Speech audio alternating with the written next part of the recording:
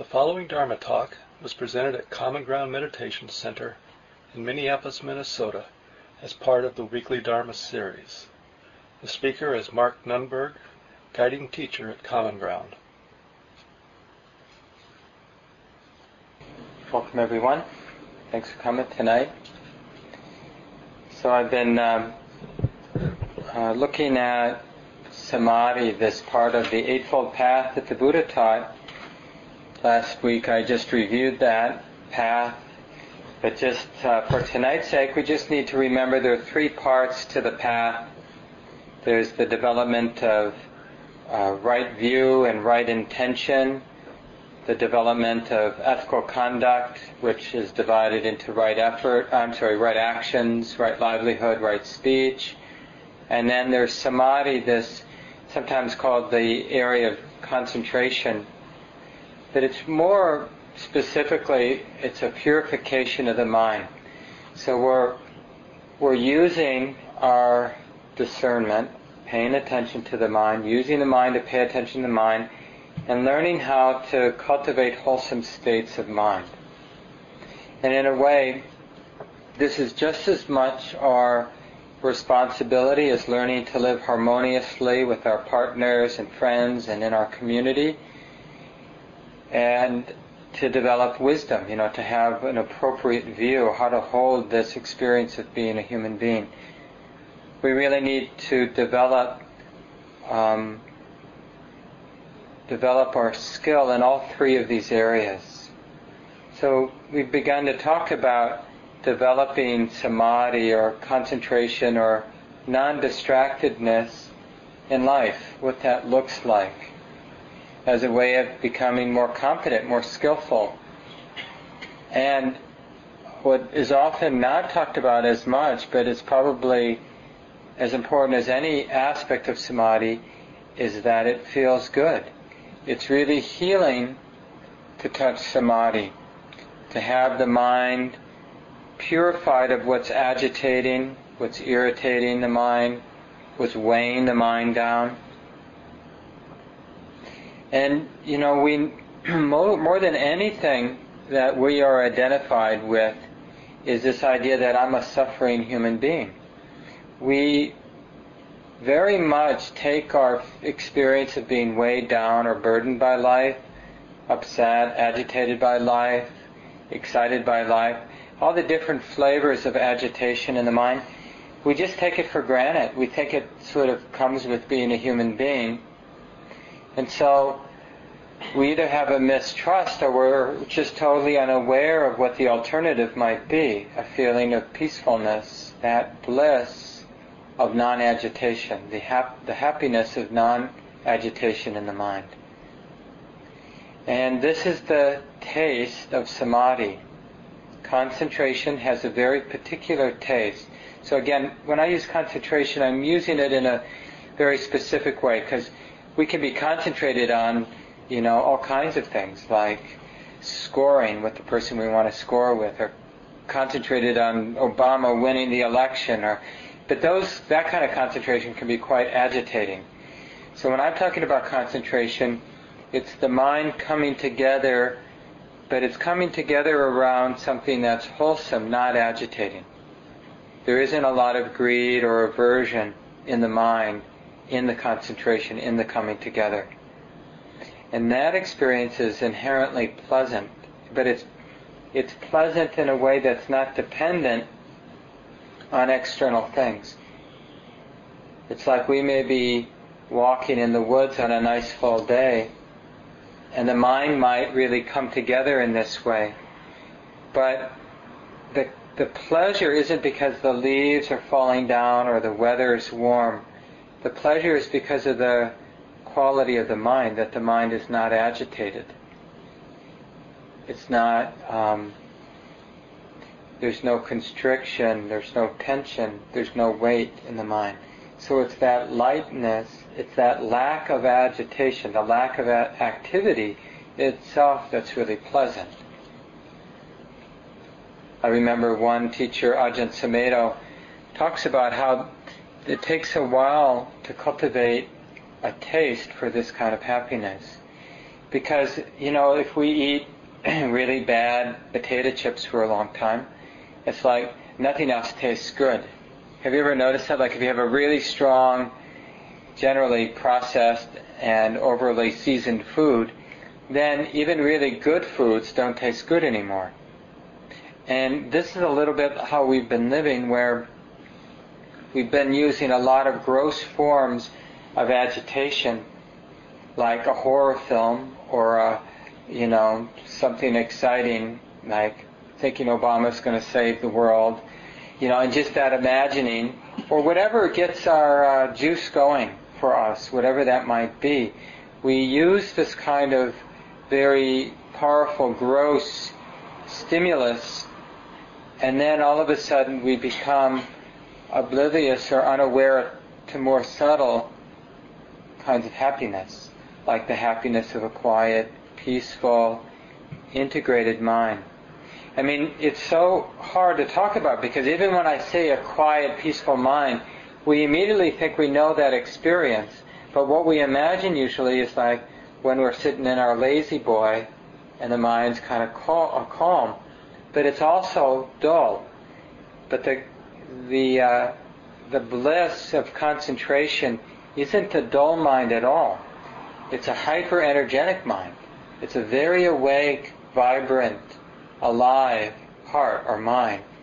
But it's also still and quiet. And that's the experience we are less familiar with, when the mind is very alive, very bright, very energized, but it has very little or no agitation in it. So the experience is an experience of being very alive, without the agitation, without needing to do anything with that energy. Just a feeling of being alive, but in this sort of deeper or internal kind of way.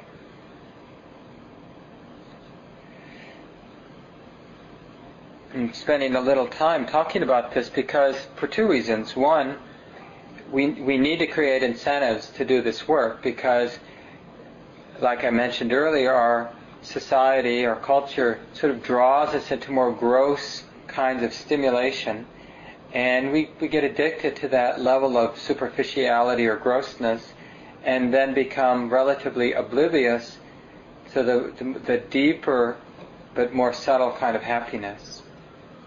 And even more importantly, we need to understand this principle in order to do our meditation practice. So, for example, one of the classic techniques that I often use when I'm guiding people, like at the beginning of our Wednesday night session, is just being mindful of the body, mindful of the breath in the body. But the whole way to develop this practice is to begin to notice and then tune in to the subtle happiness. So that's not often our experience, because just sitting down after our busy lives, mostly what we open up to is just the residual of having been busy all day long, or busy for the last couple decades, too busy for the last 5 decades, or whatever it's been for you. And all that cumulative stress and the cumulative tension in the body that's just below the surface. So as soon as we quiet down, we either slide right into unconsciousness, or we feel how much tension, how much mental and physical tension there is. But if we can stick with the technique a little bit, which is to not react to the whatever unpleasant sensations we notice, and to keep turning the attention to what is ordinary, like the sensations of sitting, the sensations of the breath moving in the body.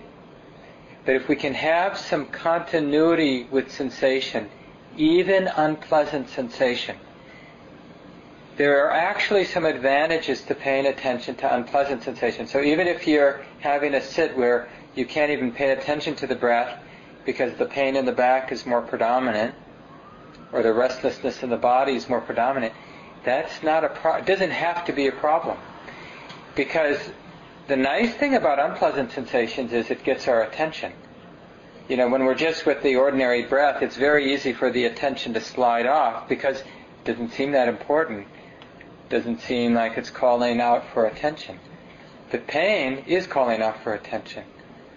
So whether we're paying attention to the ordinary sensations of the breath coming in and out of the nostrils, or that feeling of expansion and contraction in the abdominal area, or you're feeling some discomfort in the body, pain in the back, pain in the knee, or more generalized tension in the body, all we need to do is connect and sustain the attention.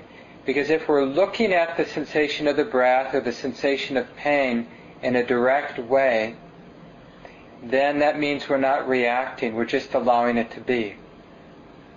See, to really see pain as sensation means we're going beyond the reactivity, beyond the sense that I have to control the pain, I have to defend myself, I have to distance myself from the pain, but we're allowing the awareness and the object of awareness, whether it's the sensations of the breath or sensations of pain in the body, we're allowing the knowing and what's known to come together. That's a way of thinking about samadhi, that unification of subject and object, of the knowing and what's being known. So instead of our normal mode, which is I'm the knower over here, knowing the pain in the back or knowing the breath over here, which creates a lot of room for reactivity. But developing skill and mindfulness is learning how to just let knowing know what it's knowing. Basically, to not do anything extra. So that unification isn't so much doing something special, it's really not doing a lot of things. What we're not doing is we're not reacting to the breath. Like if we see just the ordinary sensations of the air touching the skin and the nostrils, right? So we're just knowing that touching experience. Well, one of the things we do when we're like this, mark, knowing the breath, is thoughts come up like, this is stupid. It's just this silly sensation of touching. And so the mind looks for something more interesting to pay attention to. And then we're off, we're spinning, right?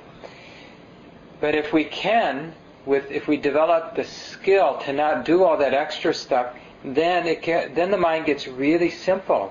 It's just knowing that touching. Or if you're feeling the breath down in your belly, it's just knowing the experience of expansion and contraction and the abdominal wall. Just that feeling of movement of the belly as it rises and falls. And in that simplicity we begin to touch that happiness, that inner happiness. You can call it bliss, that's often the word we use, or more specifically, piti is the Pali word for rapture.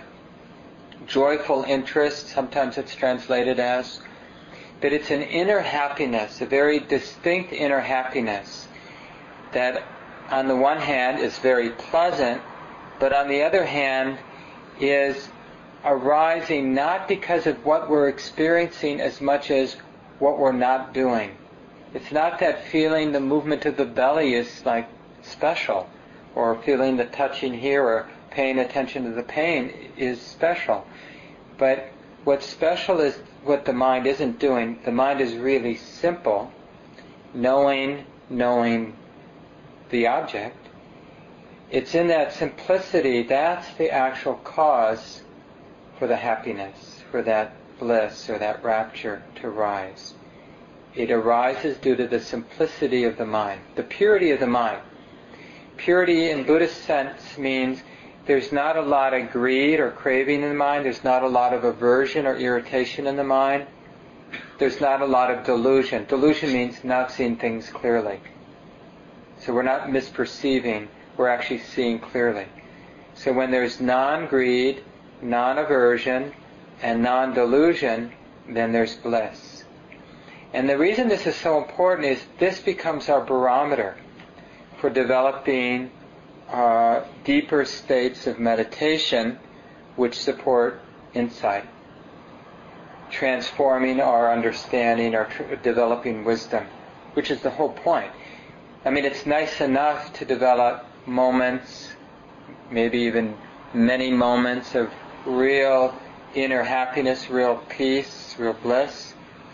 But the real benefit for developing states of calm, this inner happiness, The real benefit is that it promotes insight. We actually see things about the nature of the mind, the nature of the heart, that we haven't recognized in our lives because our minds are just too scattered. They're too superficial. We're always orienting toward what's on the surface of life, the external world. And we're rarely using the power of attention to look at the mind itself or to look at the heart itself. We're looking out there into the world. Because we've been taught that happiness is out here.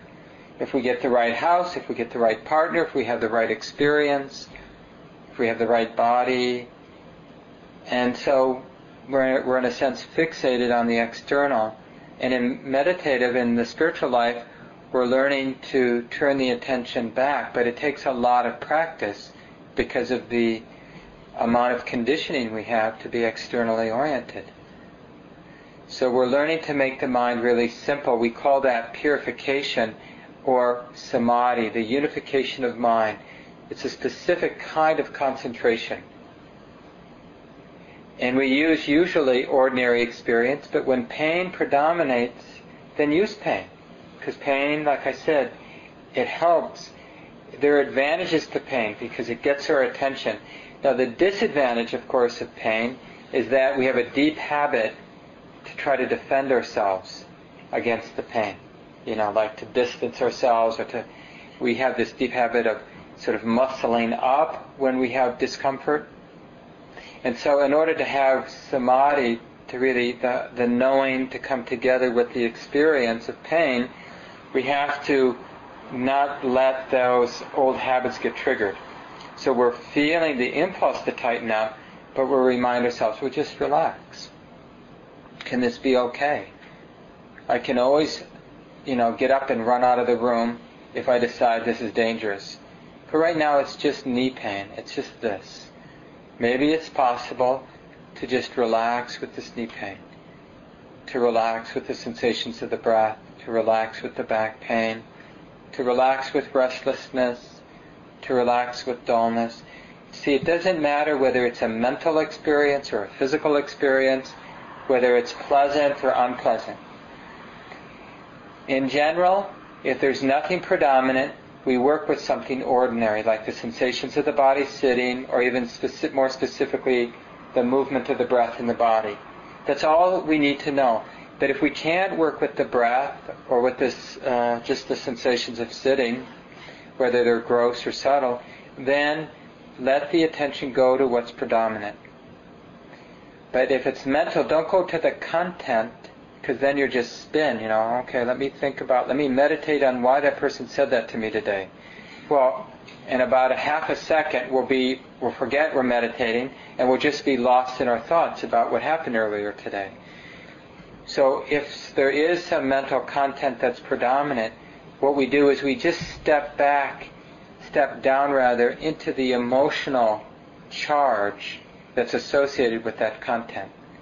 And then specifically, we pay attention to the unpleasantness or the pleasantness of that emotional charge. So we're actually paying attention to the visceral part of that thinking. We're not actively thinking, but we're also not trying to get rid of the thoughts. We just let them, in a sense, be in the background. And we're really tuning into the emotion and the pleasantness or unpleasantness of the emotion in that moment. Right? So that's how we work with mental experience. Basically, we're translating it into subtle, visceral sensation, right? Because when thoughts are really attracting the attention, compelling the attention to look there, then they're charged. And that charge is something that can be felt, right? In that moment, right? So we just pay attention to the charge, and especially its pleasantness or unpleasantness. And this is how we develop that continuity of attention, that purity of mind.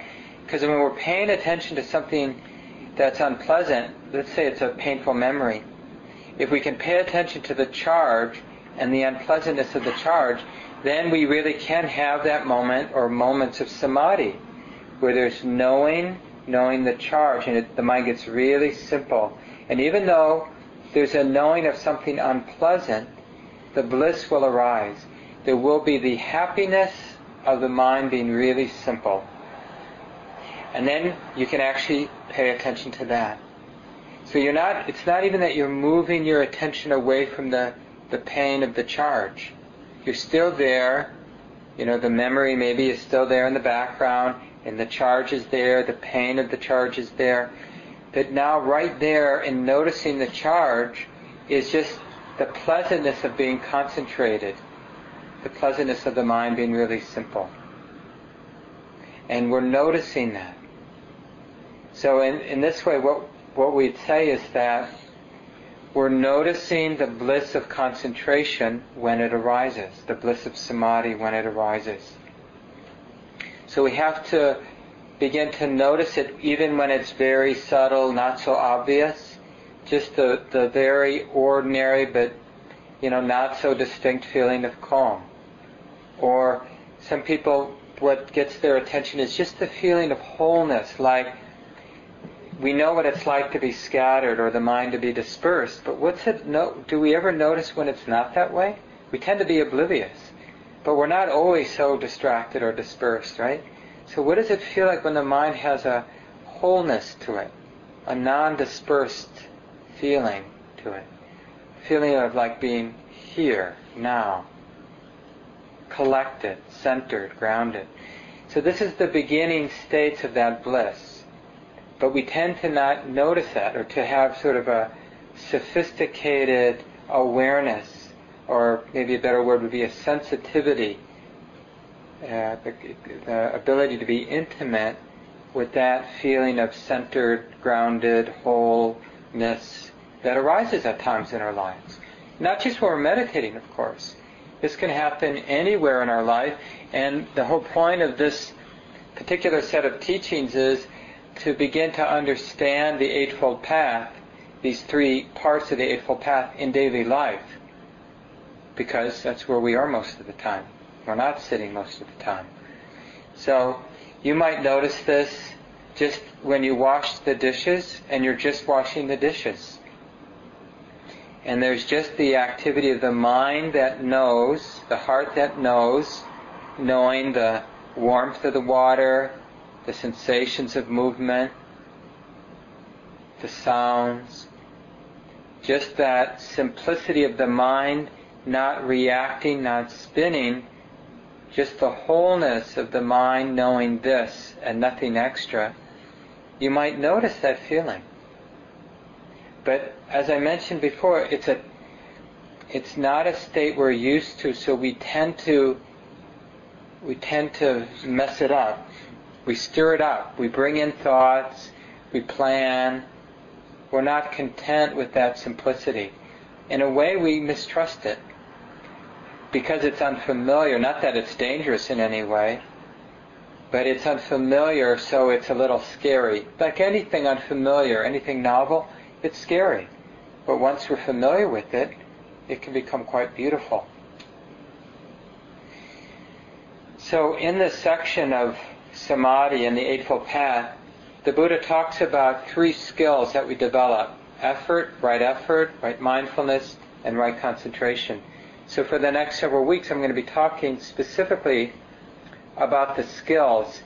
And the way to think about this is in the most ordinary way. So as I'm talking about this over the next 5 weeks or so, take these ordinary situations like washing your dishes, driving your car, walking the dog, all the things we do as human beings, brushing our teeth, sitting down, standing up, and then apply them. Apply the techniques or the skills that the Buddha is talking about in these activities. So last week I started talking about the first part of Samadhi, which is right effort. So again, you have 3 parts: right effort, right mindfulness, right concentration. These are 3 parts of the Eightfold Path that make up Samadhi, this unification of mind. So right effort is usually described in this way, and I have a handout which maybe somebody can put these at the back of the table before people leave, so when I'm doing announcements, maybe Stacy, if you put these in the back. And I have the 4 exertions. This is how the Buddha most often would talk about right effort. And the 4 exertions, just to review all 4, but then I'll dig into the first one, is preventing unwholesome, agitating qualities to come into the mind. And then when there are unwholesome, agitating qualities in the mind like greediness, how to abandon them. So we need to prevent unwholesome tendencies from coming into the mind. When they are there, we need to learn how to abandon them. And then we need to learn how to develop wholesome qualities, like, remember I mentioned that the wholesome mind is hyper-energetic. So one of the things we want to develop is that wholesome energy or alertness. And we also want to develop calmness. And we also want to develop a wholesome kind of investigation or interest. So there are a lot of wholesome qualities we want to learn how to develop. And then the 4th is how to maintain them. So we have preventing unwholesome states, abandoning unwholesome states that are already in the mind, already present, developing wholesome states that haven't yet come into the mind, and maintaining wholesome states that are in the mind, or wholesome qualities that are in the mind.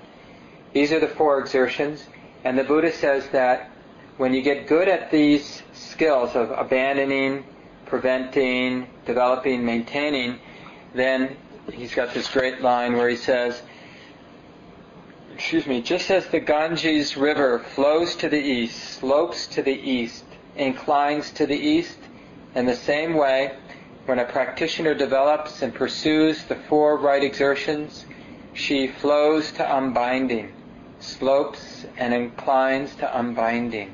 That's one way that the word of freedom or liberation is translated.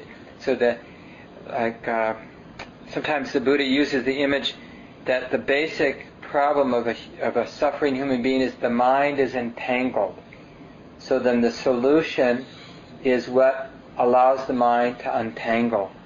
The entanglement of all the different impulses of greed, aversion, and confusion. That's the entanglement.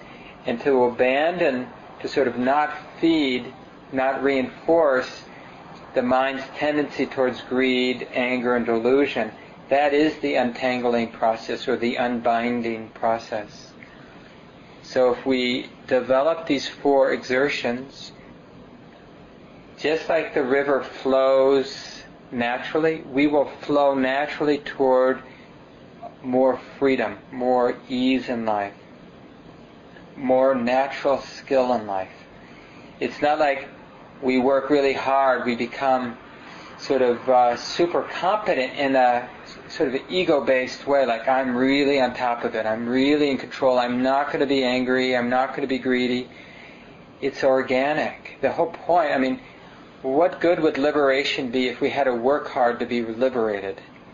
The whole idea of enlightenment or liberation is a movement toward effortlessness, the freedom, the goodness of it, the kindness that flows from liberation, the compassion, the wisdom.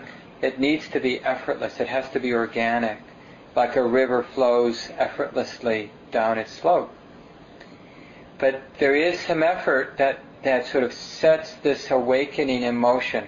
And it's the effort to abandon unwholesome states, to prevent them from coming in the first place, to develop wholesome qualities, and to maintain wholesome qualities.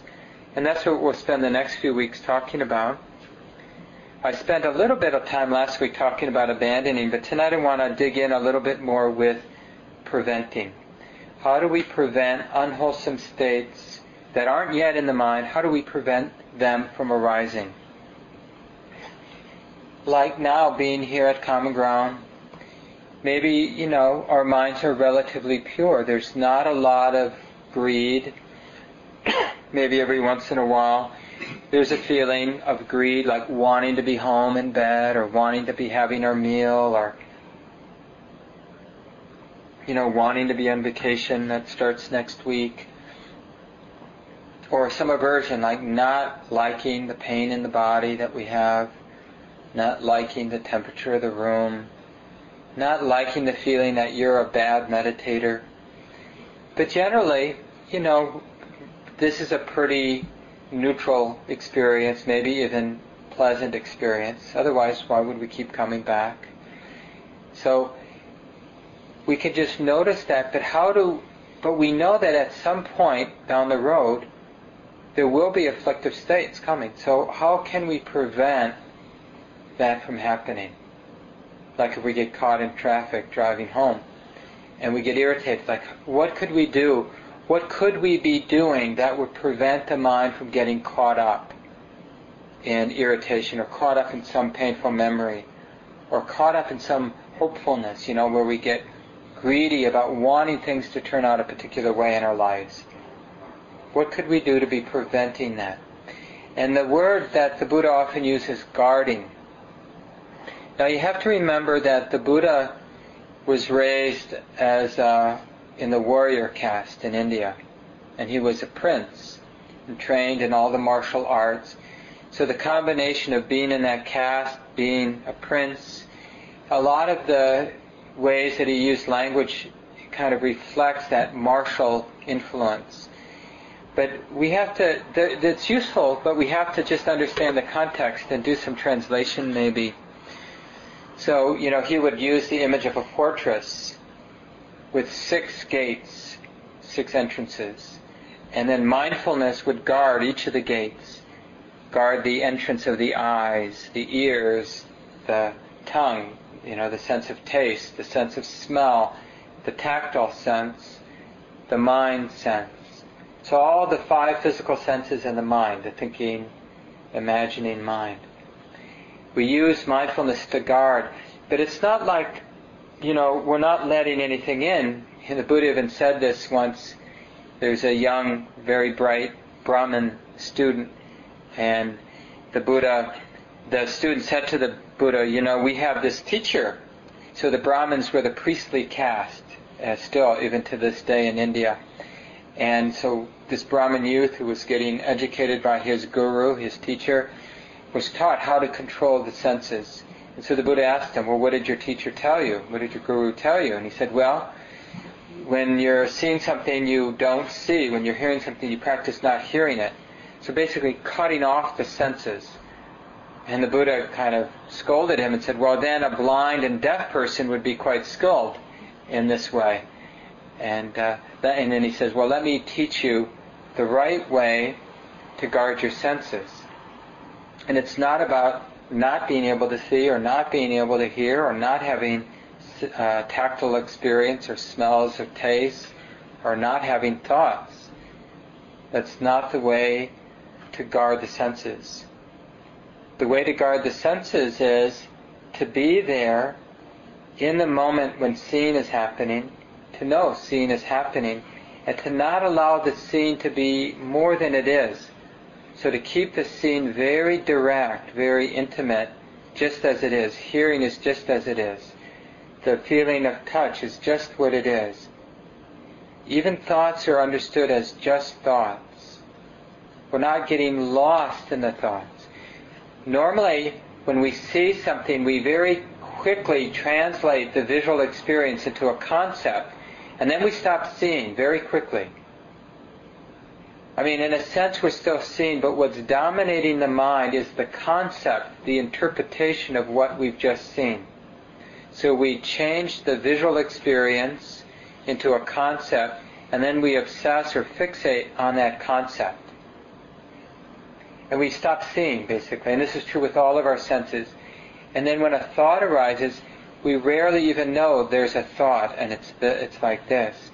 We get deluded, in a sense, pulled into the content, and then we're sort of lost in the thought. We're not aware that thoughts are just thoughts, or mental images are just images. So guarding the senses really is just another word for being mindful. Mindfulness is this bare attention. This is from Bhikkhu Bodhi's book on the Eightfold Path. It's a wonderful little book. He's a Buddhist monk from Brooklyn who spent most of his adult life as a monk in Sri Lanka. Now that he's retired in his 70s, he's living in a Buddhist monastery in, I think, New Jersey, or it could be right across the border in Pennsylvania, in northeast Pennsylvania, but somewhere in that general area, called Bodhi Monastery. And this is his section on the effort, right effort. He says, when mindfulness is absent, the latent defilements, these unskillful tendencies of the mind, like greediness or fear or aversion, the latent defilements pushing for an opportunity to emerge will motivate a wrong consideration. So this is how it is. Because we've practiced greediness, craving, and all the different kinds of aversion for so long, it's like a well-developed habit in the mind. It's just waiting for an excuse to emerge, that inclination. So as I'm seeing things, as soon as I see something that's irritating to me, it's like an excuse for aversion, that tendency of the mind to get irritated, to be averse, to be fearful. It just arises. Or if I see something attractive, that tendency to want, to crave, to imagine getting, it just comes very quickly. Just because of its habit, the momentum of habit. It's just waiting for an excuse to emerge. And so when it does emerge, it motivates wrong consideration. And by that, one will grasp the sign of the object, explore its details, and thereby give the defilements their opportunity. On account of greed, one will become fascinated by an agreeable object. On account of aversion, one will become repelled by the disagreeable object. So this is the thing, when we see something pleasant, like if we saw an attractive person in the room now, or saw somebody wearing a sweater we'd like, or a pair of socks that we really like, we see that, and the mind immediately translates that agreeable object into a concept. I want that. That's a concept. That's a story. There's a me who wants that. And then, as I keep seeing, the visual experience of seeing the socks reinforces the desire, the craving. So there's like a feedback loop is born. Because we're focusing specifically, it's like all we see is the part we like, and we don't notice the parts we don't like. And then that triggers the liking, the wanting, which makes us look at what we want, the part that we like. And it feeds. It's like a positive feedback loop, positive in the sense that the energy builds. We get more entranced, more removed from the present moment. And this is due to not guarding the senses. We're basically indulging in a way that whips up attachment. But, as Bhikkhu Bodhi says, when one applies mindfulness to the sensory encounter, one nips the cognitive process in the bud before it can evolve into the stages that stimulate the dormant taints, right? The dormant tendency toward aversion or greed. Mindfulness holds the hindrances in check by keeping the mind at the level of what is sensed, right? That bare attention. It rivets awareness on the given, preventing the mind from embellishing the datum with ideas born of greed, aversion, and delusion. Then, with this lucent awareness as a guide, the mind can proceed to comprehend the object as it is without being led astray.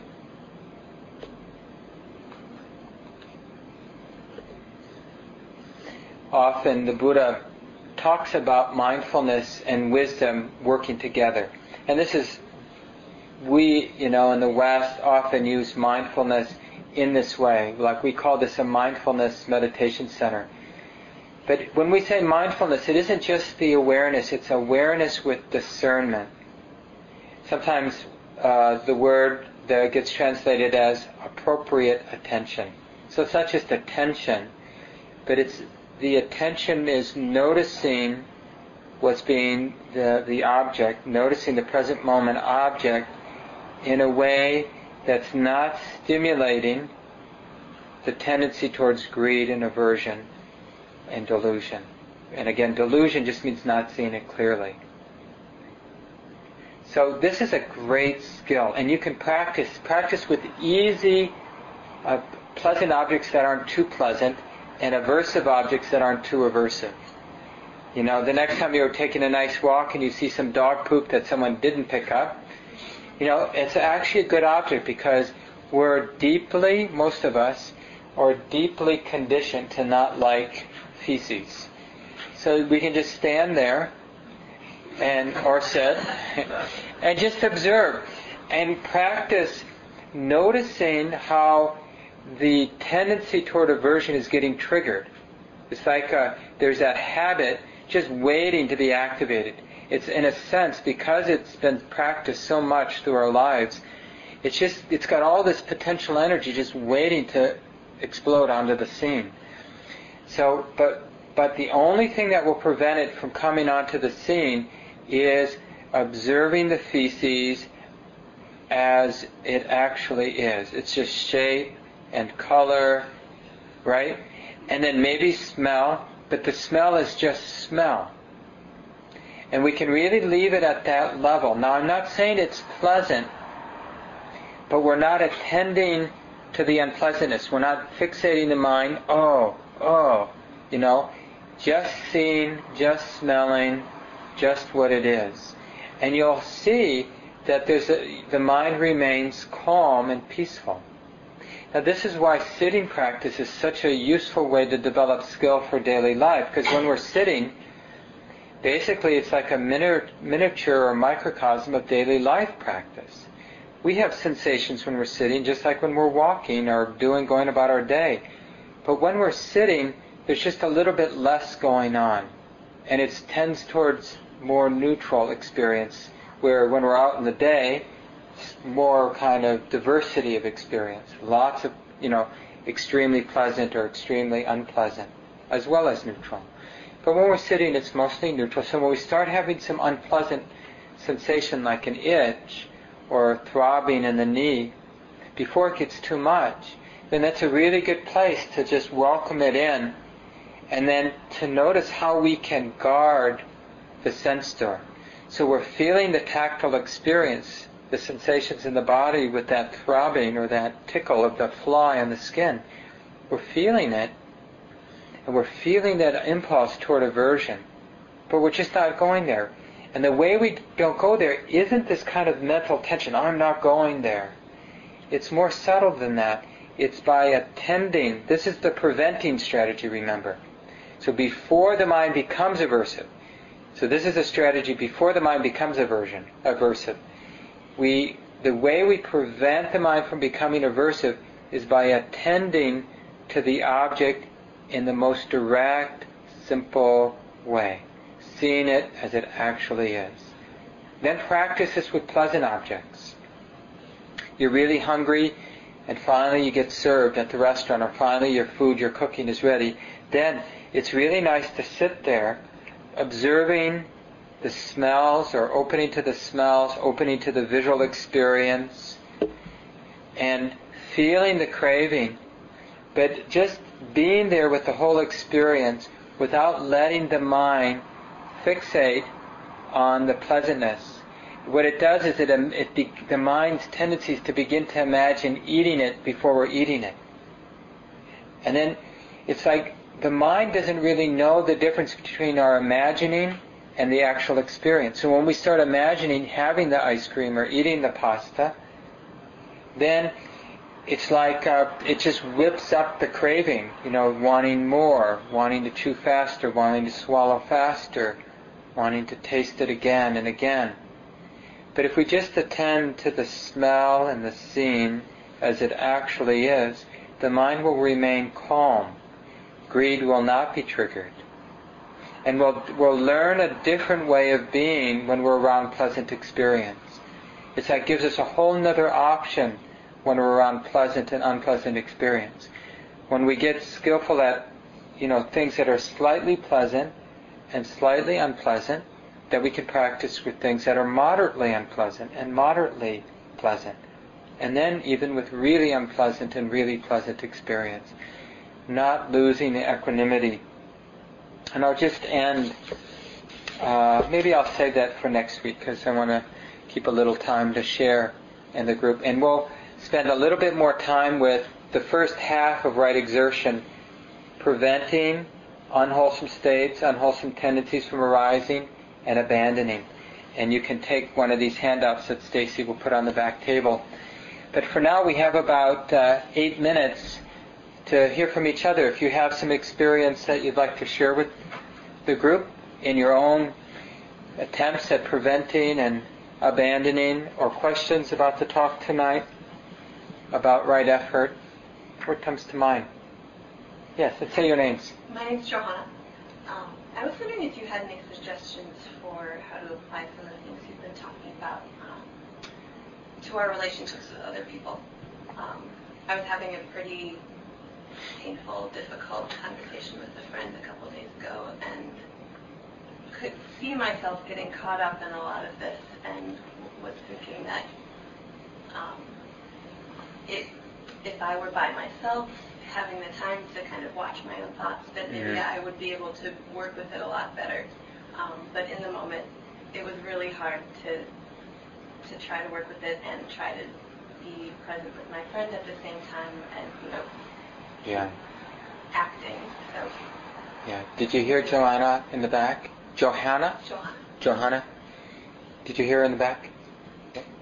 She was talking about how she finds it difficult when she had a difficult interaction a few days ago, and when there are intense interactions, finds it difficult practicing, and just wondering if I had any tips about that. And there's two strategies. I mean, there are many things to do, but two basic strategies. One is now you can still practice, because when we've had an intense interaction, it's still alive in us. I mean, there's some unfinished business probably. And so when the memory comes up, like I said a few moments ago, when we imagine something, like even a memory, we reimagine the event as a memory, the mind doesn't really distinguish that from the actual event. It's like reliving it to some degree. That doesn't mean our imagining is exactly the same way, but it's as if we're living what we're imagining. So then that pain, that discomfort or agitation you felt will come alive again as you remember it. And then you can practice. And you can actually set the intention to practice and then intentionally bring the memory up. And then feel what you feel when you bring the memory up. And then stop intentionally remembering at that point and put your attention to the pain. And see if you can be equanimous, bring that bare, mindful attention to the pain that's still alive in you, that still has some momentum, without stimulating the need to think about it, to sort of spin with it.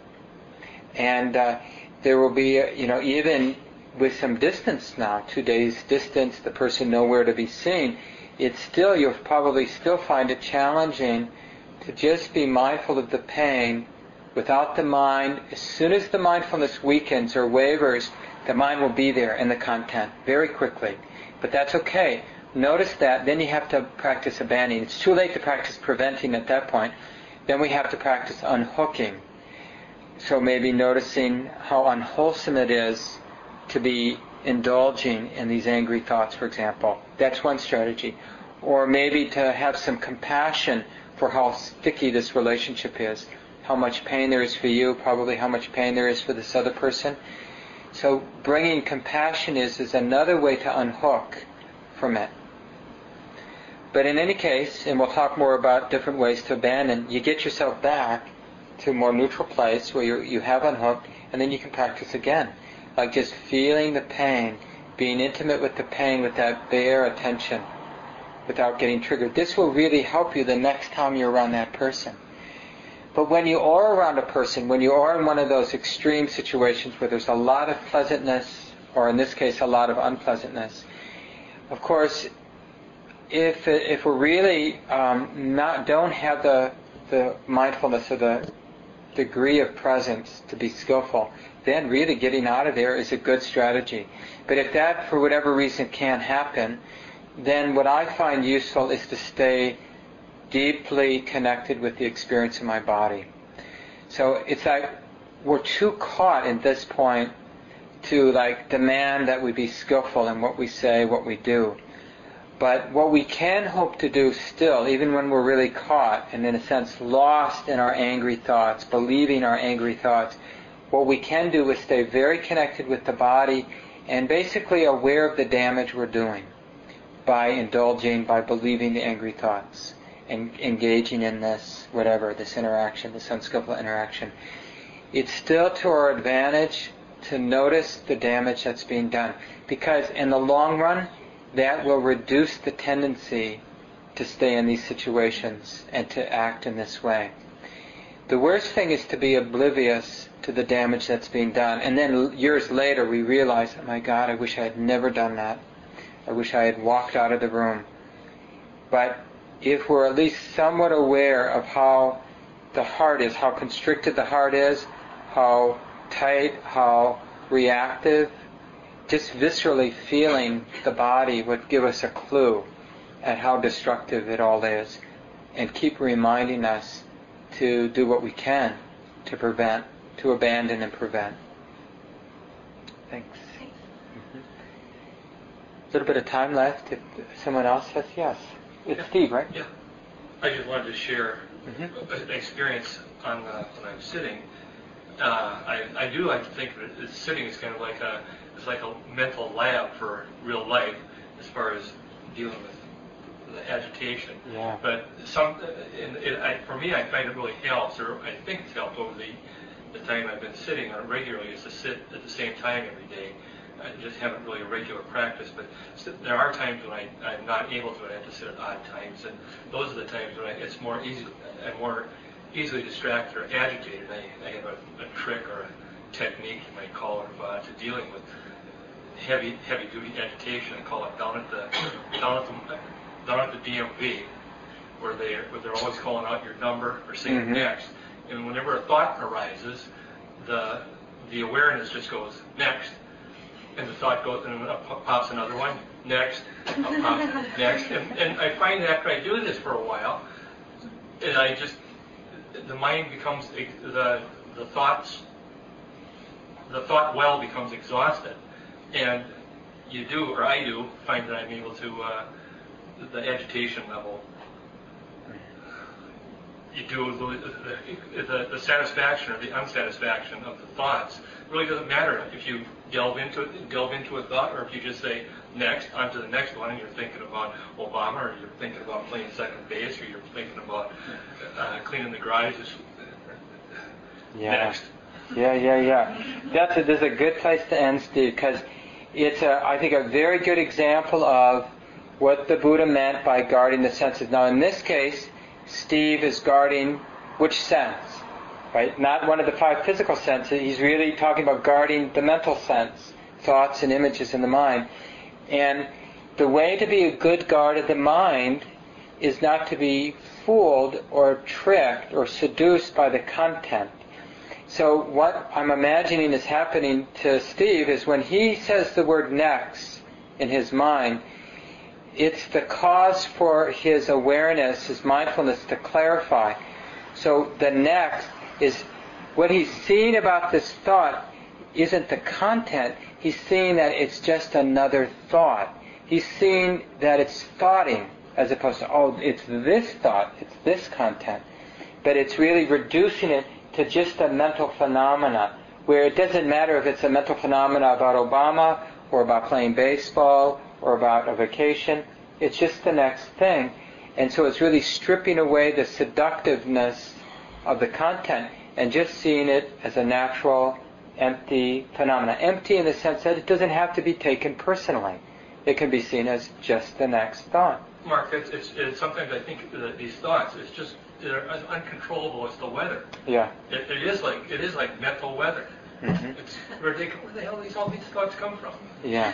So that again is the example of mindfulness with discernment. It's not just seeing thoughts, it's the cumulative wisdom.